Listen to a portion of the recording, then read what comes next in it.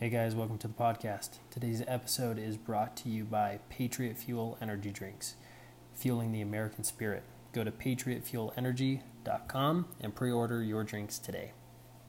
All right, so today's short book review is on The Big Melt. This is a book that was pretty short, and all in all, I was pretty happy with it. It was written by Jeff Goodell. Now, as it may sound like, this was a book on global warming. Now, I am one who does not understand the concepts behind, I understand the concept. What I don't understand is which side is correct. Is there global warming or is there not global warming? As time has gone on, I've pretty much made it out. It seems pretty clear there is global warming, but what does that really mean, right? I don't feel like these lines are particularly clear, which people believe what, and I really don't understand how on earth it became a political party thing. That seems really ridiculous to me, because if it seems like if the world is actually heating up and it is our fault, then this should not have a single thing to do with a certain political party. I don't think it should have any association with a certain political party. I think it should just be an issue we all as individuals deal with.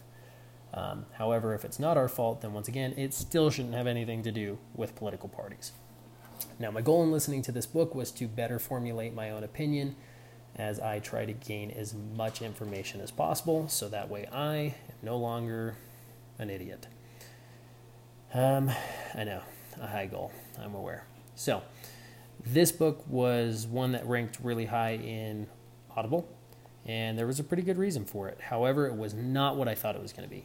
I was expecting this book to have been written by some scientist who is really going to blow my mind with a bunch of facts. If you've listened to my previous podcast, you will now know that I am pretty interested in learning the exact...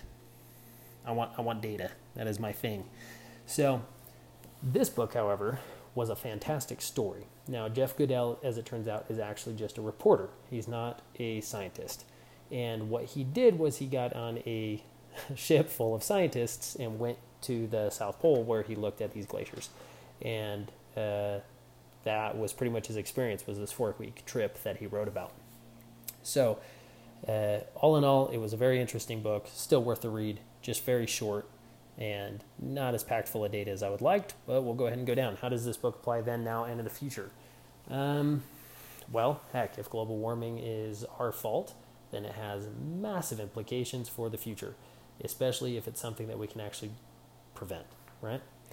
And if it doesn't, if it's not our fault, at this point, there's so many political things going into it, so many companies that profit and so many companies that get destroyed because of it, so many taxes that are levied, and so much political guilt that's put upon the American people while these arrogant politicians fly their private jets and movie stars who claim about it fly their private jets around the globe.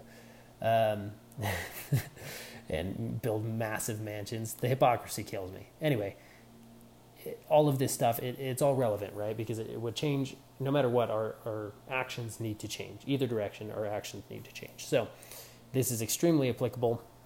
However, I don't feel like this book is the one that's going to change the world. How can my children see? Oh yeah, we're not going to ask that question anymore. Best one-line synopsis. Best one-line synopsis would be... the ice caps are melting. That is the one-line synopsis. Now, why they're melting, that's what I'm trying to figure out. What's the most important lesson? Well, that's probably the most important lesson, too. Ultimately, there was some interesting stuff. So, these polar ice caps are melting, and I always assumed that it was just direct sunlight beating upon these things, and they were melting, just like you would expect an ice cube to melt if you put it on the concrete in the sun. However, as it turns out, what's actually happening is that the ocean's currents are pushing warm water, and they believe maybe the currents have changed. They're pushing warm water underneath these massive ice caps and melting them from the bottom. And it's creating sea level rise, which is something that makes sense, but I hadn't considered. So I did learn some good stuff from this book. Which parts caused emotional reactions? I would say maybe nothing in the book. But in terms of global warming, what causes an emotional reaction is I'm very outdoor oriented. I spend a lot of time hiking and going into the woods or hunting or doing whatever I do.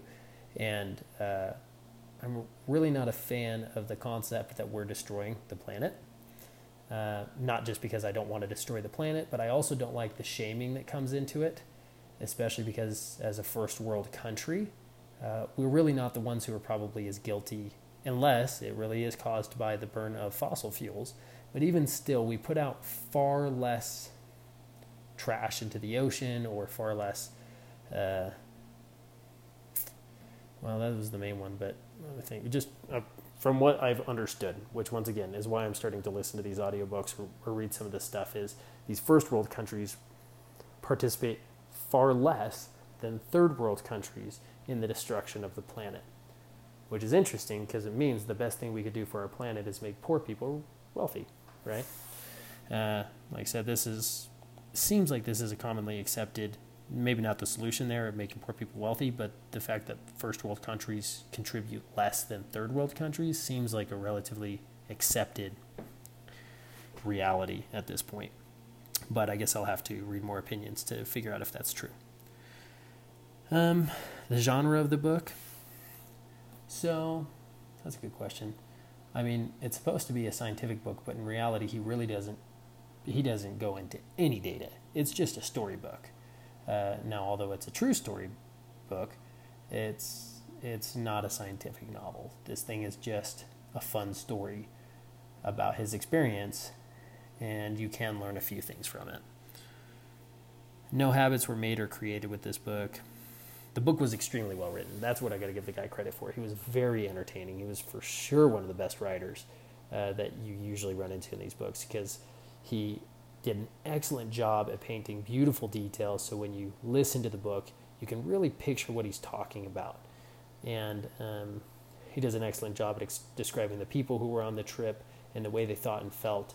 On the audio version anyway, there were portions in between each chapter where it was clearly supposed to be a video, but it was a recording of, or it was the audio from the video, so you could hear these different scientists or people who were actually talking. And he was definitely on a trip with genuine professionals who I'd love to hear their information. That's who I really want to listen to. Why did I choose this book? Kind of already explained that. This seems like an extremely important thing, and no matter what, whether it's true or not, huge amounts of money have been made and destroyed because of global warming, just because of the reactions people have to global warming. And it does seem like the planet is warming up, and I'm just not sure, is this something that, because obviously there have been multiple ice ages, which means there has to have been multiple warm ages, and so I'm just trying to figure out for myself, is this something that's caused by us, sped up by us, and at what percentage is it sped up? Because ultimately it doesn't sound like anybody's going to drown to death. What it sounds like is maybe these coastal cities are going to lose their money, or lose their homes, or whatever that's on the coast, which, not to sound rude, but that's maybe not as big of a deal to me, considering, one, if you've gone to oceanfront city in a first world country, you're pretty friggin' wealthy, and so I think you'll probably survive. And two, it's still going to take like 100 years, so we got plenty of time. Seems like you would just start moving things back over the next 100 years. Lots of people make bad investments, so maybe buying a beachfront house is a bad investment.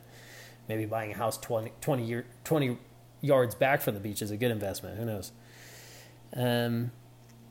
Let's see. Did this book inspire me to read something else? Yeah, I downloaded several more books that had high ratings. I guess I'll start reading a little bit about the book before I buy it. But I am excited to figure out as much data as I can to solidify my own opinion. I didn't have any favorite quotes from this book. I don't necessarily have any questions for the author, other than it wouldn't be related directly to what was in the book. I would like to know what are like a few tips to telling great stories, because he was a really good storyteller. I wouldn't say there were any significant names or dates, because this seemed to have happened like last year. So how does this book rate on a scale of 1 to 10? not including 7. So if you are just interested in a story to hear everything without necessarily all the data, this book was killer, like a 9 or something, because it was just so well written. It was extremely short. If you're behind on your reading goal this year and you just need to bust out a book to catch up, you might as well listen to this one, because on Audible it was like 3.5 hours long. However, it wasn't what I was looking for. I was really looking for something that was hard-hitting. So I'm going to have to rank it a 6, just because I feel like it was pretty lackluster in that department. I don't feel like I learned a whole lot. Certainly I don't feel like I learned anything that I couldn't have learned from a better book that had a lot more interesting stuff. One good thing and bad thing about the book: lacking data was the bad thing, and very well written was the good. And patterns that repeat themselves, I wouldn't say that was very applicable, because I just didn't feel like that was this type of book. So, all right, guys. That was my review. 11 minutes long, not too bad. That was my short review of The Big Melt by Jeff Goodell. Hopefully you like it. Hopefully you learned something new. And hopefully at least this inspires you to start reading your own books. Reading a book a week is one of the best decisions I've ever made. Even if you don't start out that seriously, I certainly didn't start out that seriously. I started out with a much smaller number. Actually, I didn't even start out with a goal. I just started reading books as fast as listening to books as fast as I could, and reading a handful of them.